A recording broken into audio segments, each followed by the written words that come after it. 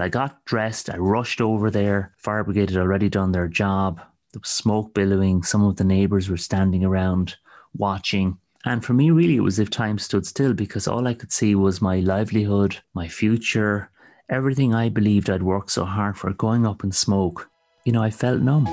I'm Dr. Mark Rowe, and welcome to my podcast, In the Doctor's Chair. As a family physician, my expertise is supporting people in the areas of positive health and lifestyle medicine. Join me in conversations that share life lessons, health habits, and leadership practices, focusing on positive psychology, lifestyle medicine, and ways that enable you to live with more vitality on purpose. Appreciating that when it comes to your vitality, that everything is so interconnected. Episodes will air weekly, and you can find me wherever you listen to your podcasts, and of course on my website, drmarkrowe.com.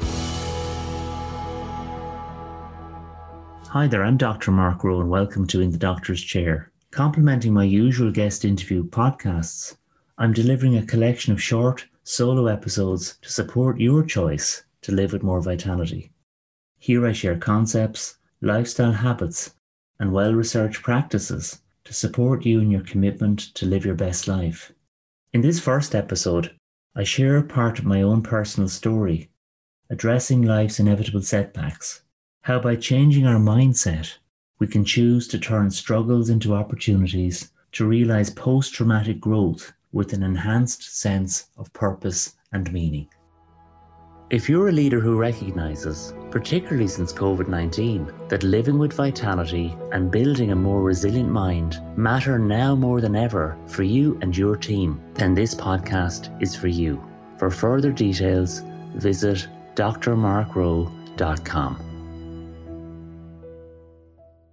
From a very young age, I had always dreamed about becoming a doctor. I think from the age of 6 or 7, I never really wanted to do anything else. My granddad had been a GP.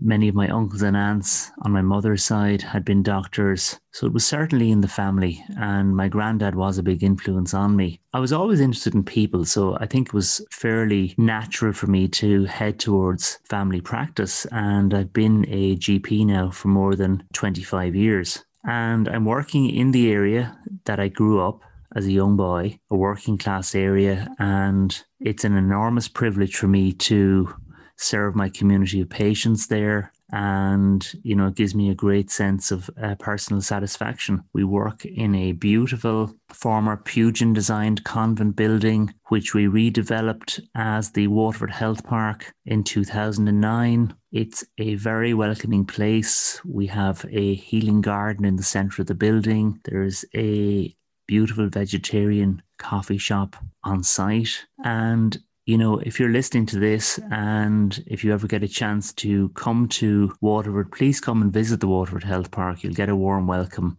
and a great cup of coffee there. And you can really see how environment can really have such a positive impact on the provision of health and healthcare. And really the whole philosophy behind the Waterford Health Park was to normalise the health experience, to reduce some of the anxieties that are, natural enough in attending the doctor, and really try and make health an integral part of the community in which people live. In other words, I believe strongly that positive health includes building education, building, exercise programs, connecting with positive health enhancing environments, building social capital, that all of these things are intricately connected. I'm also a great believer in life, in learning from your experiences and the power of reflection and really looking back and seeing how you can do things more effectively. And back in 2009, we had a horrendous economic crash here in Ireland. As a GP, I was seeing so many people who were struggling, so many people who lost their jobs, who were living in fear of losing their homes, who had negative equity, who had mortgages they couldn't pay. Many young people who could left, went to Australia or Canada, but there was a lot of other people who were trapped with mortgages, families, commitments. And, I was seeing a lot of these people in my practice. Some clearly were very depressed, but more than that, people lacked a sense of hope. And I really appreciated in a real way as a doctor that I needed to learn new skills to support people, because more often than pills or Prozac, people really needed a renewed sense of hope and purpose and a sense of, new possibilities. So that really encouraged me to go off and learn some new skills. So that's when I really began to look at this idea of positive psychology and a strength-based approach to living. I began to look at the timeless truths of philosophy. People like Marcus Aurelius, who said, be like the cliff against which the waves crash, but which stands firm. As Socrates said, to know yourself. And that beautiful American poet Maya Angelou, who once wrote that you may trod me down in history with your bitter, twisted lies. You may trod me in the very dirt, but just like dust, I'll rise.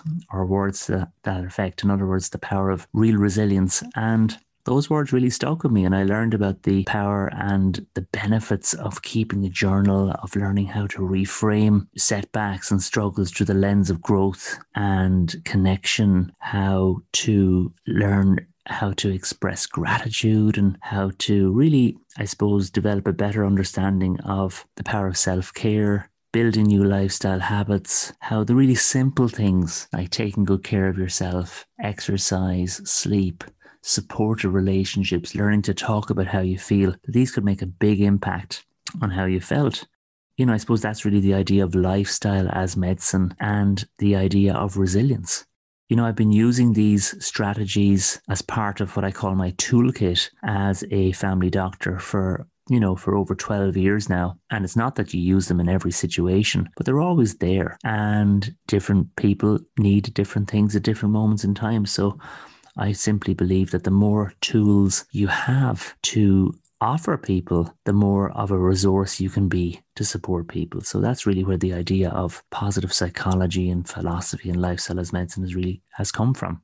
I just want to share a story with you about a dark time in my own life when I started in practice over 20 years ago.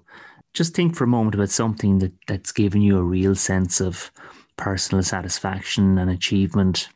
Perhaps it was some prize you won at school, or just something that really made you feel really proud. And that's how I felt when we started our practice first back in 1999. We'd rented a space over a corner shop in the housing estate where I'd grown up. In fact, it was right across the road from where my parents still lived at the time. It was very local, very personal to me. And we worked really hard to make that place warm and welcoming, bright blue paint on the walls. And it might sound ridiculous now, but back then we even invested in our own coffee machine, which was quite a thing back in 1999. And everything was going really well. We worked hard, the practice grew. And about a year later, I remember the morning, a Friday morning in February, I got the early morning call. Are you Mark Rowe, the doctor? You better come quickly, your practice is on fire. And I got dressed, I rushed over there. Fire brigade had already done their job. There was smoke billowing. Some of the neighbours were standing around watching. And for me, really, it was as if time stood still, because all I could see was my livelihood, my future, everything I believed I'd worked so hard for going up in smoke. I felt numb. I remember a couple of hours later, we were allowed to enter the premises, and as I climbed the stairs, I'll never forget the smell. There was a pungent stench of smoke and charred wood, and I could see what looked like the remains of a red party balloon on the wall. And as I got closer, I realised it was simply what was left of the fire extinguisher, which had completely melted. The computers upstairs and the coffee machine had melted beyond recognition. There were flakes of ember in the waiting room where magazines were neatly once stacked. The equipment was totally destroyed and the rooms were a mess. The once bright blue waiting area was now a grim Stone Age wreck. I really felt, broken at that moment. But, we were doctors. We had people that depended on us. So we dusted ourselves down. We did what we had to do, worked through the weekend. The fire was on a early Friday morning. We were open again the following Monday because the show had to go on. But I took that fire really personally on the inside. A feeling of fear and anxiety consumed me. Footage from CCTV had shown that two hooded youths had broken into the premises. 4 separate fires had been set. But the bottom line was this was no accident. It was arson, deliberate arson. I felt angry. Who did this? Why? Why did this happen? Would they, whoever they were, would they come to my home next? And my sense of safety and security in the world was shaken. No one was hurt in the fire, so I sort of felt a bit guilty for feeling this way as well. And of course, as a doctor, I meet people all the time who deal so bravely with real health challenges. So it was a bit of a paradox. I also felt ashamed because I believed that bad things only happened to people if they deserved them back then, which was kind of ridiculous, to be honest, but there you go. And, all of those negative emotions sort of, they jumped around in my head and they made me feel quite irritable. I had poor sleep for weeks, nightmares of the fire. Went back into my shell a little bit. I stopped doing the things I would recommend everybody to do if you're feeling stressed. In other words, I stopped exercising. I was eating too many carbs and I sort of wallowed in it a little bit. With thinking patterns like poor me and why and all of that. That went on for a couple of months. At that stage, I realized, I had a choice. I could keep on feeling sorry for myself. I could keep on wallowing in my needless negativity. It wasn't going to bring the pre-fire situation back. It wasn't going to turn back the clock. That's why I chose to see things differently. I chose to let go of the fire and of the need to know why. I learned to face my fears and address my feelings of anger and anxiety. And I learned the gift of acceptance, to simply accept that what happened had happened and to move on. And I can put my hand on my heart more than 20 years later and honestly tell you today that I am now so grateful for that fire, because that fire has taught me so much about guts and graft, gritty persistence, about resilience, how resilient I am, but also, how resilient you are, how resilient we all are, because we all face fires in our lives. And a wise man once said, everything that brings light must endure burning. We experience fires in our health, or fires in our careers, or fires in our relationships when our heart is broken into 100 pieces. I've had plenty of fires in my life. I'm sure you have too. It's called life. We all experience pain. We all suffer. But that fire became a spark for me, and that's my hope for you too. That you will embrace the inevitable fires in your life, get a better sense of who you are, and grow as a human being. Find the spark of opportunity and allow yourself to become wiser, stronger, and better. I really like this term that I call realistic optimism, which in essence means that no matter what happens, things can get better through the power of your efforts, that you have the power to choose how to respond in any given situation. I think that's the thing about life. Life is rarely plain sailing for anyone. We all experience setbacks.